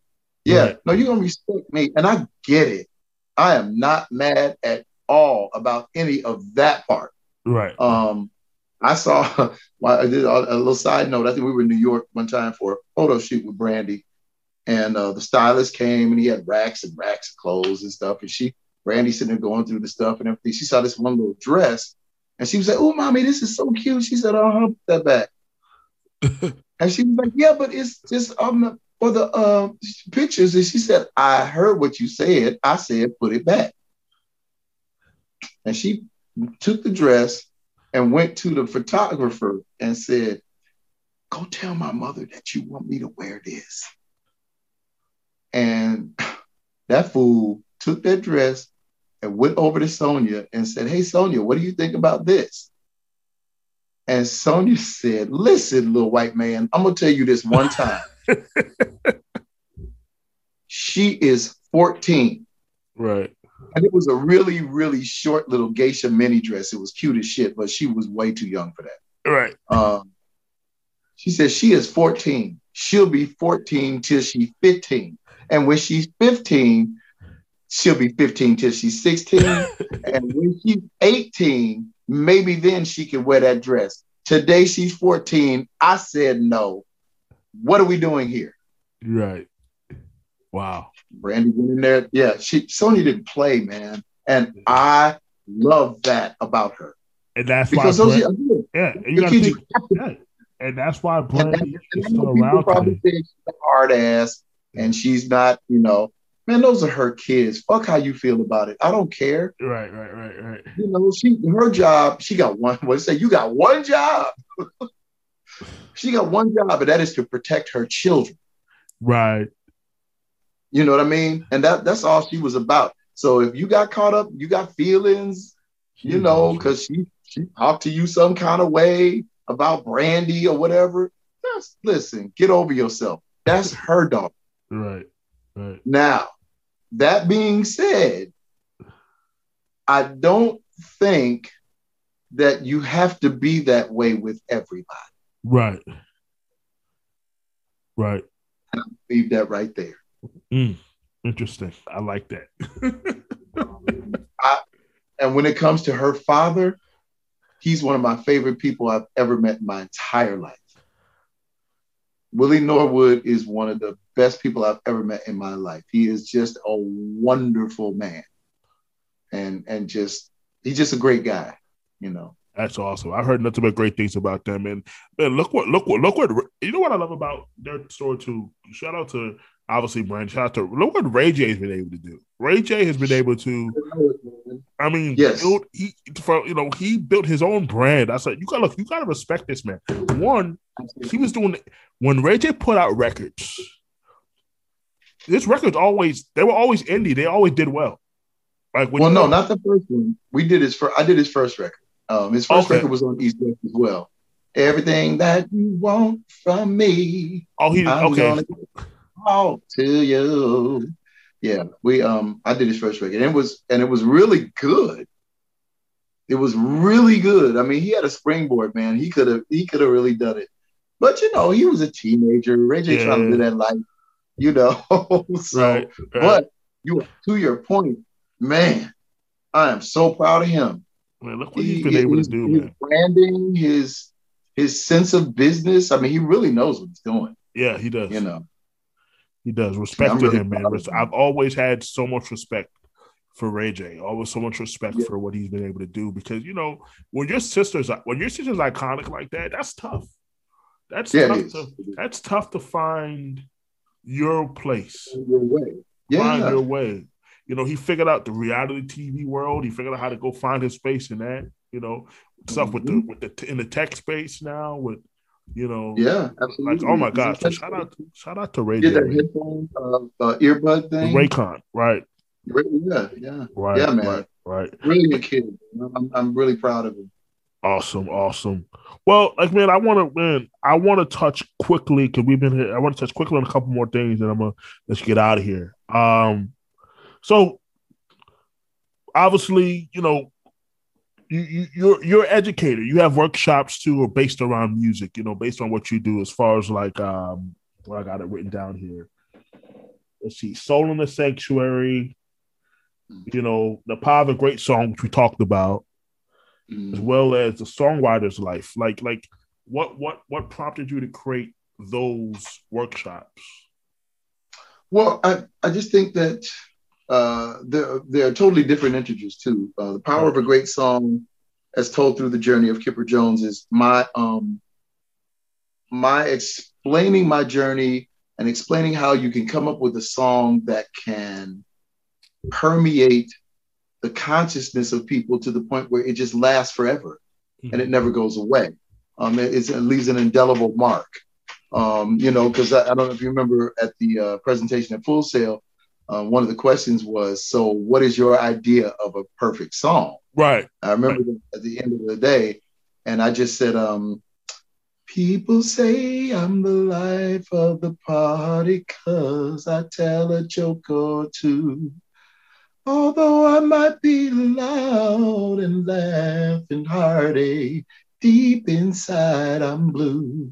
So take a good look at my face. You'll see my smile seems out of place. If you look closer, it's easy to trace the tracks of my tears. Are you kidding? That is perfect melody, perfect lyric, just an incredible story. Right. You know, it's just perfect. And those are the things that's like my standard of a perfect song. So I'm always trying to shoot for that. Did it leave a welt?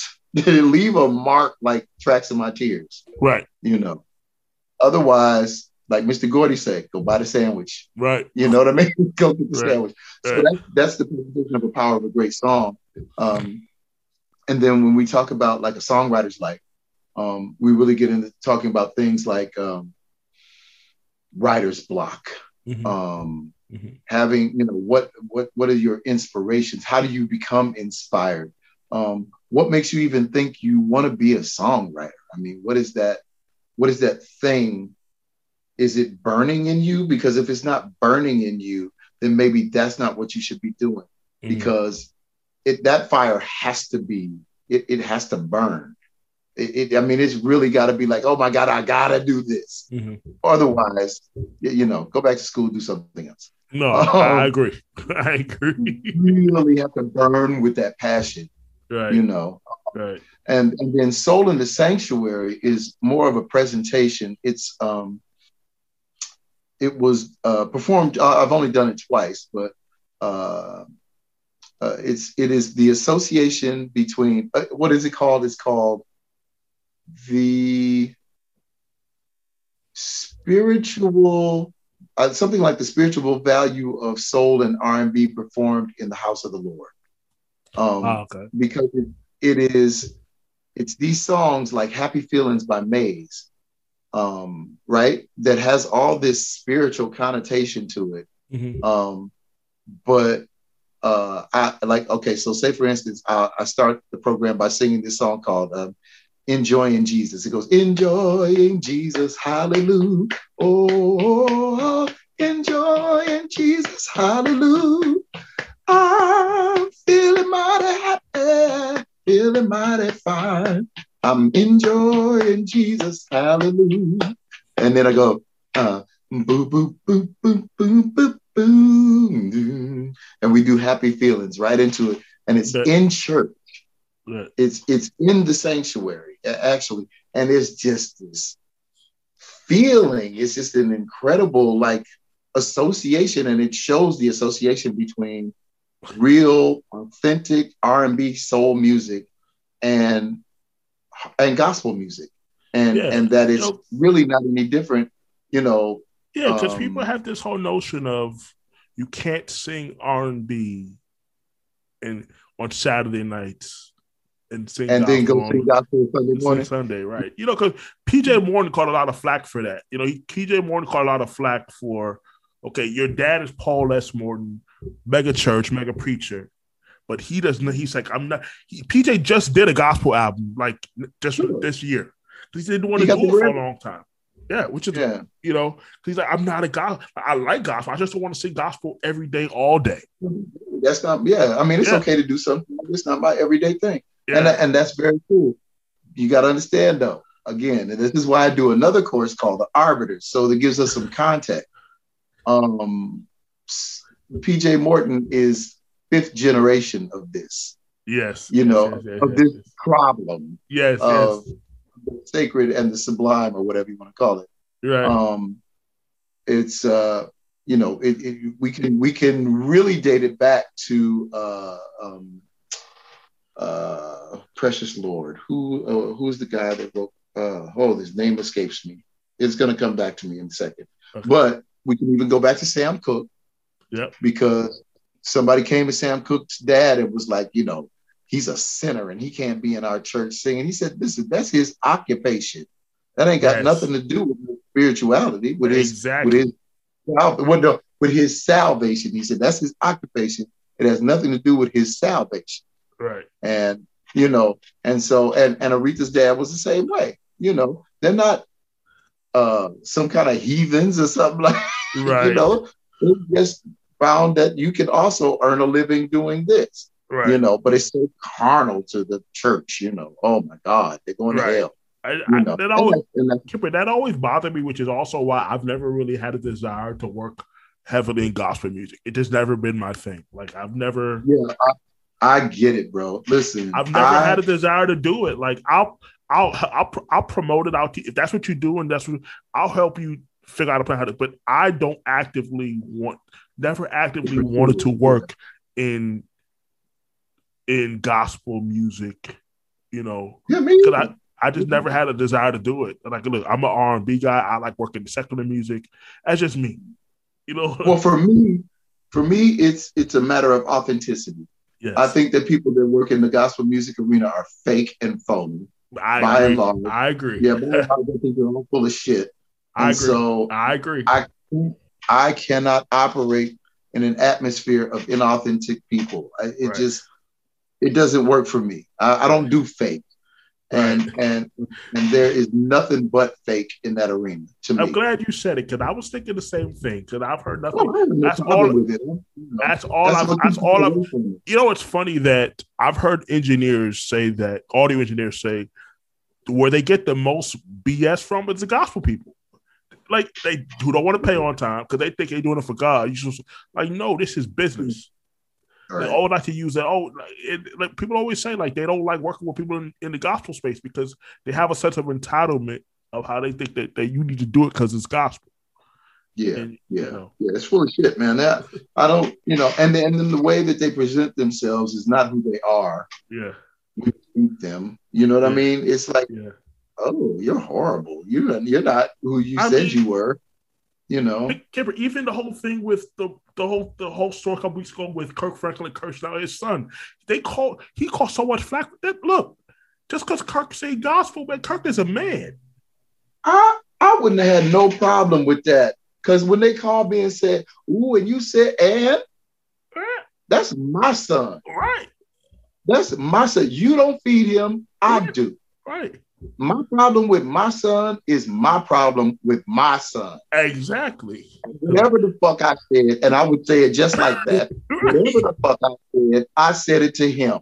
Right. He decided to come to you. You want to go talk to him about that? That's fine. Right. But when you're talking to me, understand that I was talking to my son. Right. I don't ask you for any advice in terms of how to raise my kid. Right. The fact that he had to do a big apology. It's like, this man is a man. That pissed me off. Who are you apologizing to? Right. Who are you apologizing to and why? Right. Don't do that. Don't apologize for that's what pissed me off. And it's not, there's so many things about Kipper. I grew up Christian, right? So and I believe in God. God is real. But as I've gotten older in my life, I realize some of this Christianity stuff don't really make a lot of sense. I'm just speaking from my perspective. Okay? No, you're absolutely right. Most of it doesn't. Most of it don't. And that's why you see a lot of black men, where they go into Islam. They're going to there is Hebrew Israelites. I get it. My whole thing is I believe in the tenets of Jesus the Christ. I believe the 2 commandments that he came and left, which were to love the Lord God with all your heart, mind, and soul. Right. And the second, which is unto the first, which is to love your neighbor as yourself. Right. Those 2. Right. Measure all the other ones by these 2 is what Jesus said. Right. Now, if we're going to call ourselves Christians, which is the term of followers of Jesus the Christ, his name is not Jesus Christ. Christ is not his last name. Right. His name is Jesus. He was the Christ. Right. So if he is Jesus the Christ and we are Christians, then we are to follow the tenets of Jesus the Christ. Right. He was not a Christian. He was a Jew. Right. Right? Period. Right. End of story. Right. But if we follow him, we are to be called Christians. I don't care what you call it, but I follow the tenets of Jesus the Christ. I'm a red letter Christian. I go by what's in the red letters in the Bible. Right. All that other stuff. Give it to somebody else. Y'all can sit up and exegete that shit for the next 100 years. It don't matter. Love the Lord God with all your heart, mind, and soul, and love your neighbor as yourself. Hey, Kipper, don't you see that a lot of young people now in this generation, you can't fool them with the bullshit no more. Like you can't fool. Like, look, this stuff is not making sense. They say 1965. You can't fool them with the tradition.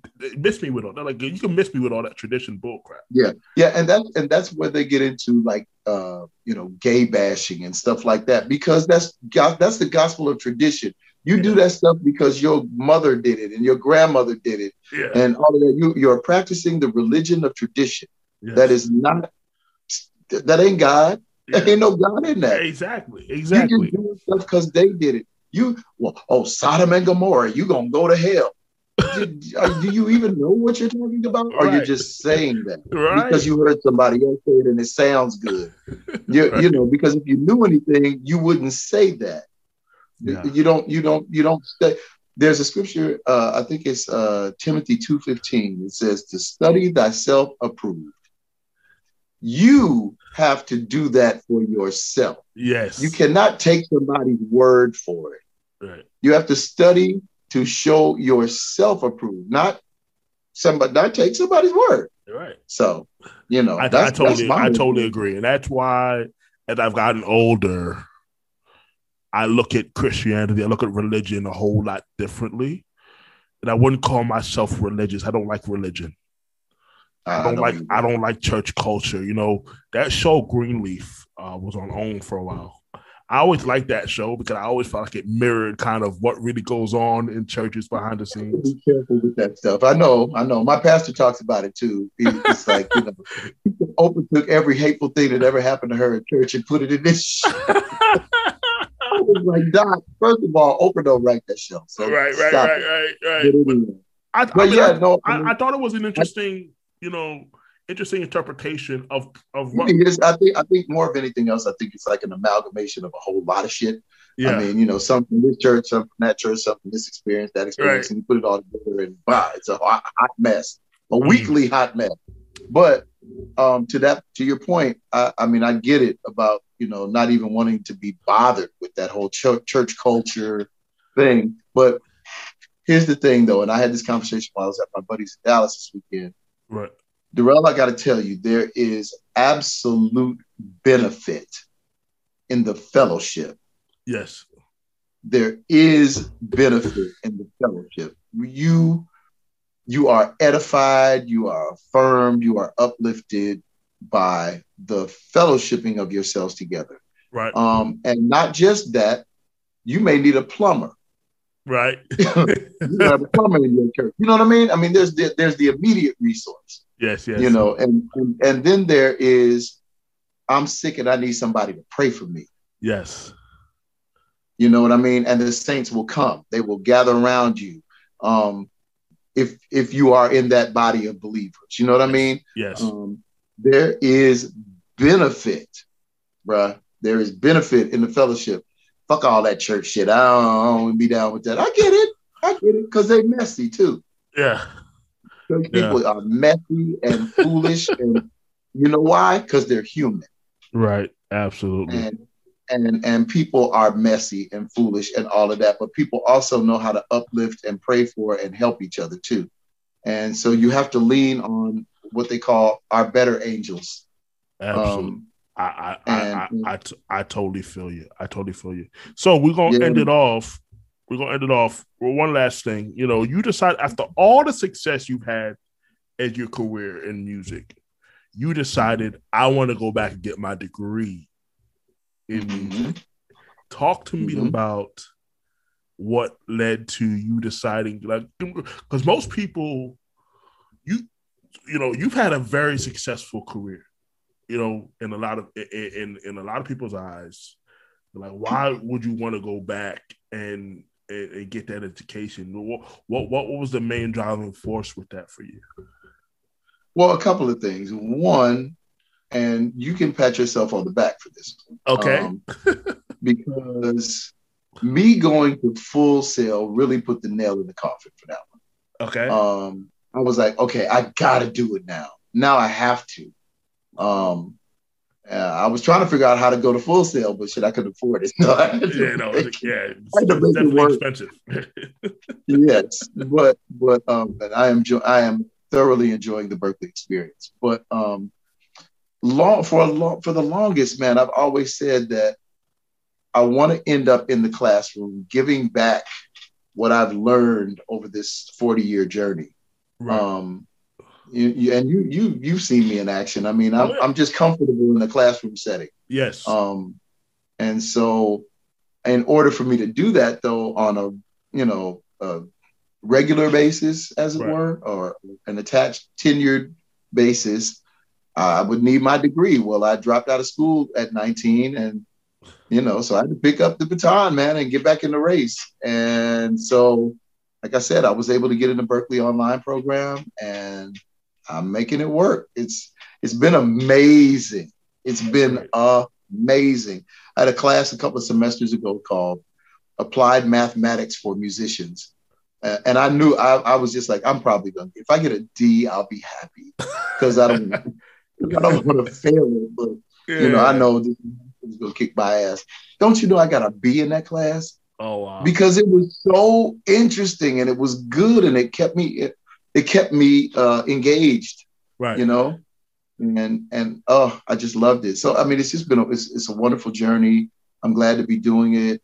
And when it's over, maybe then I'll go back to Full Sail as a professor and not just Man, I think they would love you. I think because one thing about Full Sail is that the instructors, people there, they have real industry experience. Like these are not people who just are full-time educators that just teach off theory. Like these people have been in the field. A lot of them are still actively in the field. Still actively working, but still, they like the steady paycheck. They like the steady paycheck. they also like the fact that they give back. They have to give back to young people. Sure. Some people they just enjoy that. They love to give back to young people. And another thing was no, just like doing the Berklee program. I had a class called Rock History, and interesting. Of course, it starts out with the whole blues, yada yada. Okay, great, gotta go to that, and then right into Elvis Presley, and I was like, okay, I'm gonna go with you on this. And then there was a question the first week of exams. So, what are your thoughts about Elvis, something or another? And I was like, well, since you asked, I think the great poet laureate Chuck D said it for me best. Elvis was a hero to most, but he never meant shit to me. Fucking racist, right? With simple and plain, motherfuck him and John Wayne. Okay, so, and I put it in my paper. My professor was like, spot on, Kipper. I was like, hey, man, fuck that. I mean, we had Little Richard, Chuck Berry, Louis Jordan. We was rocking and rolling way before Elvis. Fuck exactly. Elvis. He made a living off our music, a living off of it. Not just a living. I mean, he created an empire. Yeah. Black people. And he was immediately imitating Otis Blackwell, who I saw on the David Letterman show. And I'm like, wait a minute. Man, you mean to tell me all this time Elvis been imitating, bruh? Yeah. Man, yeah. So fuck Elvis. I'm good. But what that did was this, though, Durell. It led me to understand that I have to design my own course. Yes. So I am designing a course called The Arbiters, a contemporary course in Black music history. I want to take that course. So, I would like. And so that's what my end game is for this whole Berklee experience. Wonderful. So, man, Kipper, it has been, man, you've been here so long. There's other stuff I wanted to touch on, but, we've been here so long, and you've been so you'll gracious. Have to do your editing. You've been so gracious in giving me your time. So we're going to have to do a part 2 at some point. I'll bring you back, and we'll get into some other stuff as well. But I want to thank you, man, so much for being here. Where can people find you that want to connect with you? You can find me here in East Point, Georgia. No, you can find me anywhere in the what does Johnny call it in these internets at Uncle Kipper. I'm Uncle Kipper at IG. I'm Uncle Kipper at Twitter, Facebook. You can send me an email at unclekipper@gmail. So I'm Uncle Kipper in the world. Stay tuned for the Black Betties this summer. Yes. We have the new record, You Belong to Me, will be coming out, and I'm so excited about that. We didn't get a touch on. I want to talk about, your R&B circus.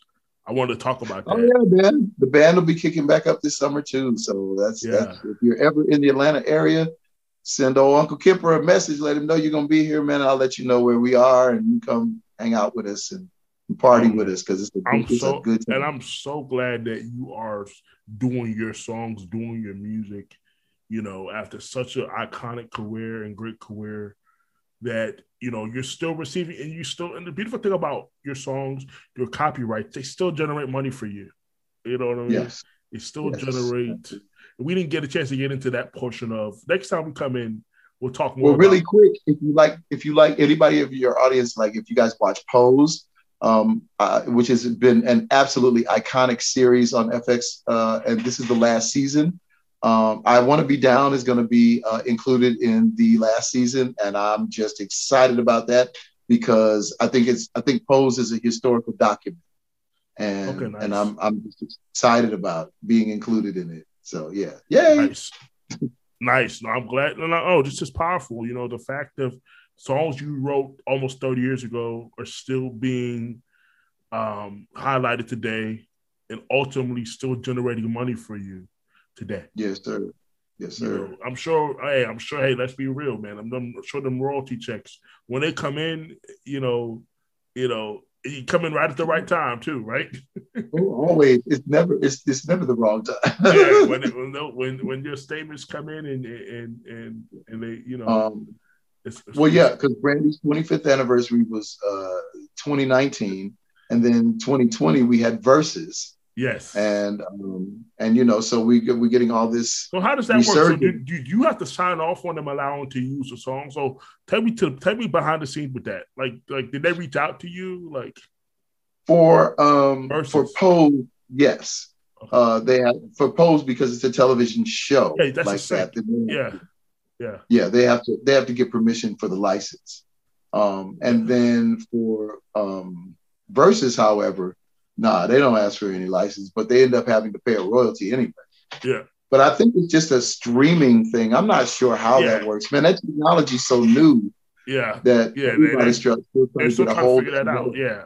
Yeah. Because I mean, you can't equate the mechanicals off of a streaming royalty at 0.00 whatever it is. Mm-hmm. Then when you're PRO, with a network TV show, you can't. Yeah, it's not this. Yeah, you can't do it. Yeah, it's just they're still trying to figure out the whole thing behind the business behind all this stuff, and it's they're doing their thing, but they still got to figure it out because nobody accounted for the internet. Nobody when they're building the whole structure of the music business and revenue streams. Nobody accounted for technology coming in and the internet.